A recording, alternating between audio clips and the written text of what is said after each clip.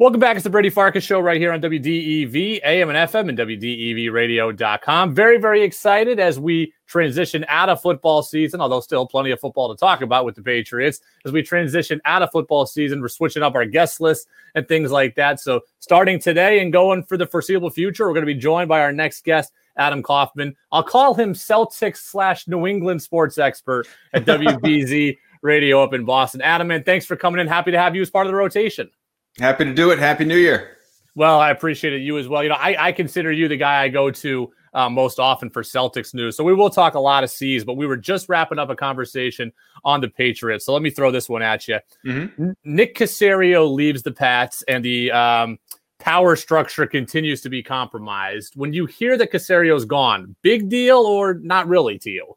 No, I think it's a big deal. I think it's definitely a big deal. I mean, you're talking about, from a personnel standpoint, Bill Belichick's right-hand man for the last, 13 years, going back to 2008. He was promoted to that position after serving some time on the coaching staff, and he's been with the team for 2 decades. And I think that you can't really make light of or undersell institutional knowledge, which when it comes to Nick Caserio's role on and off the field and practices and obviously up in the offices, he is a significant part of that operation. There is a reason that the Texans spent multiple years trying to hire him, why the Patriots blocked it multiple times, why the Texans basically kept that job vacant just so that they could hire him when he became available, and why they're giving him this reported 6-year deal. I mean, they have obviously long lusted after the guy, and Jack Easterby, who's a former Patriots employee, is there in Houston, and he was at the forefront of that. And I know some people wondered, hey, will Josh McDaniels be next? It doesn't sound that way based on the reports coming out of Texas, but they do need a new head coach. It is just it's a blow. Now, how big a blow remains to be seen. I mean, he obviously played quite a big role in drafting, development, scouting, all of that stuff when it comes to, being Bill Belichick's top aide in that department. Now, Dave Ziegler would seem to be next in line, but he is also considered a candidate for the Denver Broncos GM job. So if both these guys leave, we're not talking about a full system restart here. I mean, that's never the case when you still have Bill Belichick is the head of the snake, but it is a series, potentially anyway, of significant losses that are not easy to overcome. And, a lot of problems in the past could be masked by very simply saying Belichick and Brady. Well, you're down one of those guys now, and who knows how much longer Bill Belichick's going to be around. So, I know there are a lot of Patriots fans that sort of fear becoming what the Jets have been or what the Bills were for decades, or, what some of these other teams across the NFL are, where, like we're talking about, this is the Patriots, what we're just coming off of. This is the Patriots' first ever 7-9 season. That doesn't mean technically it's their worst season. I mean, Bill Belichick's first year, they were 5-11. They've had plenty of bad years, in the 80s and going back, but they have never before in the history of time been 7-9. This is a first, folks. This is history. And 7-9 for a lot of teams around the NFL is a pretty average year for their franchises. It just so happens to be, over the last 20 years, what we've experienced here, it is truly unprecedented.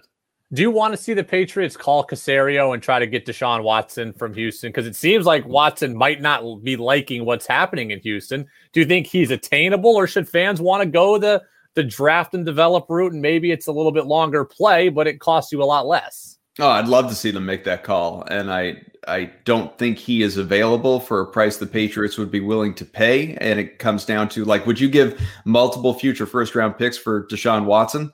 I probably would. I think some people probably would not. It just sort of depends on your perspective. Obviously there's a little bit of an injury history there, but don't ignore the fact that the Houston Texans, while they were terrible and went through coaching changes and personnel changes and, only won 4 games, Deshaun Watson was not but one of the top tier quarterbacks in the NFL this year. And he did it on the cusp of losing DeAndre Hopkins, who was arguably the best receiver in the entire NFL. So if you can get Deshaun Watson for a reasonable, justifiable price that you can swallow, absolutely you try and make that call, because I just don't know what your options are around guys like that. It's Jarrett Stidham's not the guy. Cam Newton's not the guy. You don't want Andy Dalton. Some people would probably be open to a guy like Jameis Winston. Maybe a Marcus Mariota becomes available. Maybe Jimmy Garoppolo becomes available. Maybe in some, total fictional landscape, the Packers on the heels of what looks like an MVP season, maybe even a championship season for Aaron Rodgers, say, yeah, but we took Jordan Love in the first round. That's our guy going forward. Maybe he becomes available. I don't think it's going to happen. I don't, but I'm putting it out there into the universe as something that, never say never, because even Aaron Rodgers earlier this year seemed to speak as though this was his swan song season with Green Bay, obviously feeling as discarded as he did when Love was drafted. I just think, there could be some surprising guys like a Watson, like a Rodgers that become available. But then there is that next, a few tiers down of names that we were just talking about. And I don't see how, as a Patriots fan, you feel great about any of those. Maybe better than you did about Cam Newton with some of them, but you can't feel great about any of them. And I don't think the draft is the answer. I don't.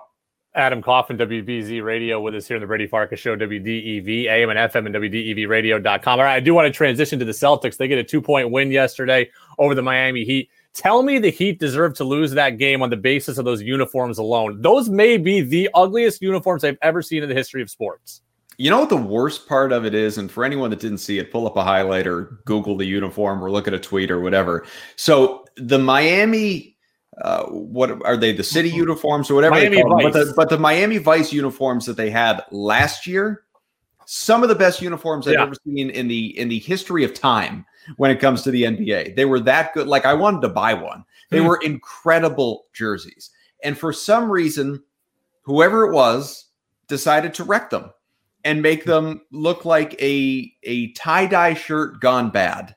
And I turned on the game.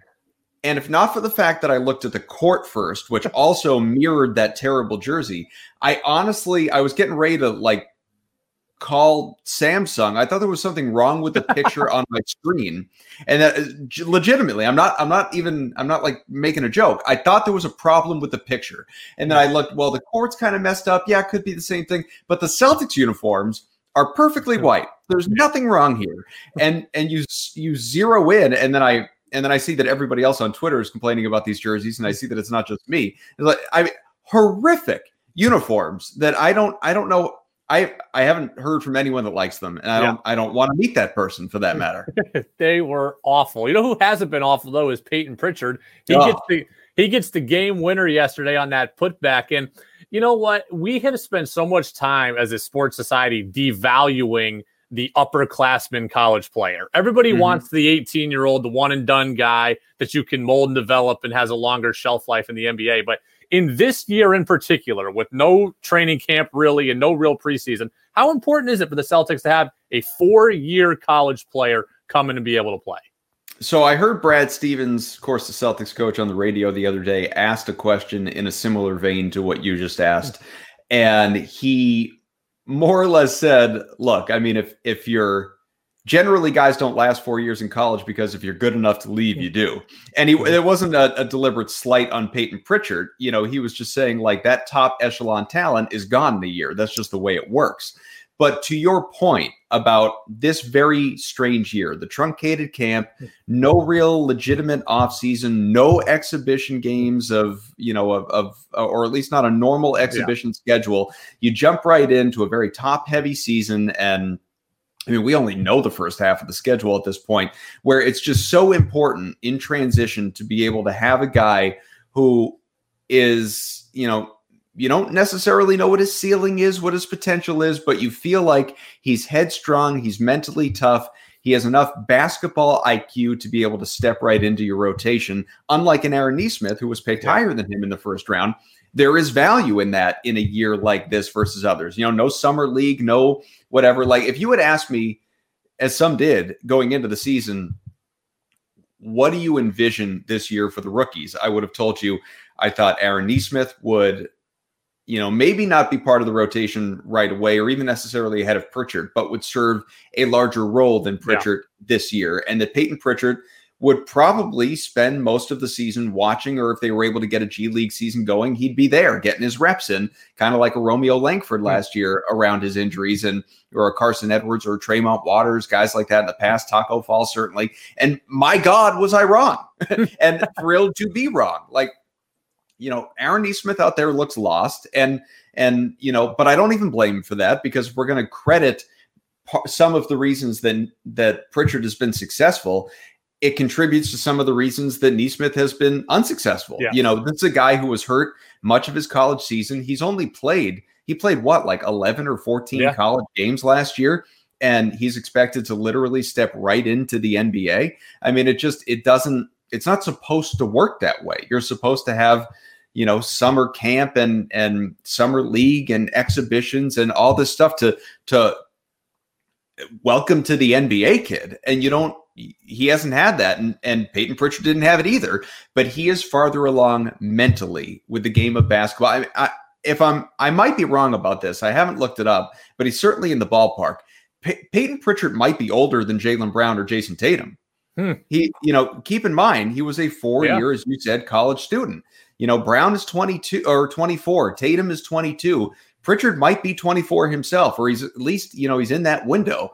And it has been incredibly, incredibly impressive what he has done. I was just talking to Cedric Maxwell before I talked to you, and who, of course, longtime successful Celtics player, former Finals MVP. Good name drop. I appreciate that. I'll try and give you a couple more before we're out of here. He's, I said to him, because we were both fawning over Pritchard, and I said, he was comparing him, and I think this is dead on accurate, by the way. He was comparing him a lot to Danny Ainge when he was a player. And I said, if we were to, modernize it for the younger fan, honestly, I think he's a less physical Marcus Smart with a better jumper. He's just as, mentally tough and headstrong and handsy, and throws himself into the game and wants to be just in it. Like we say in hockey, like crash the net, go into the corners, go into the dirty areas. Yeah. Pritchard's a dirty areas kind of guy. I mean, he came out of nowhere to come in with that go-ahead tip in the final second to win that game in Miami. He seems like a kid who is just so there for the moment, capitalizing on this opportunity, taking advantage when Smart and Teague have been out. Obviously, Kemba Walker's not there. They are thin at that position. Tatum and Brown, as amazing a duo as they are, and individually as well, they can't do it all. And a guy like Pritchard, being part of the rotation, part of the depth chart, has been incredibly successful and notable to their overall team success. Adam, I'll get you out of here on this. I did not think that Kemba not being there would cripple the team. I still thought the team would be good, but I thought that the team would look worse than they look right now. I just thought Kemba's leadership and ability to take some of the stuff off Tatum and Brown's plate was going to be really important. Are you surprised that they're 6-3 playing this well without Kemba? I'm a little surprised. It has less to do without Kemba and more to do with how poor they've been defensively. Yeah, I'm a little bit surprised that they've been able to overcome a lot of that to still be 6-3 and beat some good teams along the way. Looking at some of the stats earlier after last night, I think one of the most notable statistics that's kind of defined their success is they are, as a team, shooting 40% from 3-point range. And it's not like it's one guy, Brown, Tatum, Smart, Ojale, Teague, Grant Williams, like all these guys are 40+% from three. Ironically, wow. Pritchard's not. He's sub 40%, and he's arguably the best shooter on the entire team. It's just a little slow to get his long range shot to fall. But a lot of these guys, they're just shooting well. And don't get me wrong, I think when Kemba comes back, if any given night, a guy can show out. We've seen that in years past, with the Celtics and across the NBA for that matter. Like there were Hayward nights, last year where he dropped 30 as opposed to the 44 that he dropped for the Hornets last night. Career game. He was awesome. But, like Kemba's going to have his nights where he's the leading scorer and he's the guy. But I think Kemba, and he has shown this in the past, not only on the floor, but off the floor in comments that he's made with the media and to teammates. I think he's going to be comfortable coming in as the third option. And, I'm really not at all surprised with what Jason Tatum has done. I don't see how you could be after what he did in the second half of last year and into the bubble.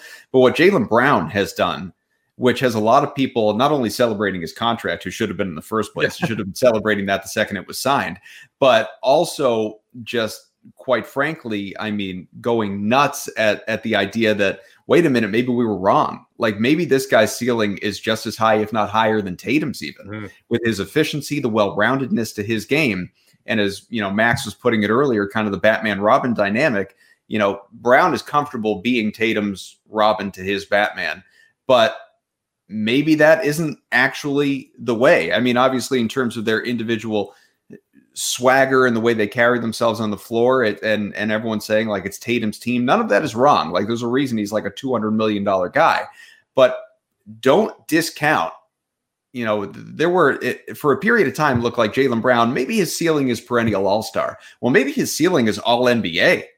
And we're just starting to get a taste of it because this guy is an improved shooter, an improved passer, an improved ball handler, an improved dribbler, and there's just no end in sight. I mean, there's no ceiling to these two players' games right here. And, we're loving every moment watching it. Well, 6-3, and they've proved me wrong, at least at the start of the season. So look forward to seeing what happens. They'll take on the Wizards tomorrow night. Adam Kaufman, WBZ Radio in Boston, is going to join us every week for the foreseeable future here at this time in the Brady Farkas Show. Adam, we appreciate it, man. We will talk to you again next week. Look forward to it.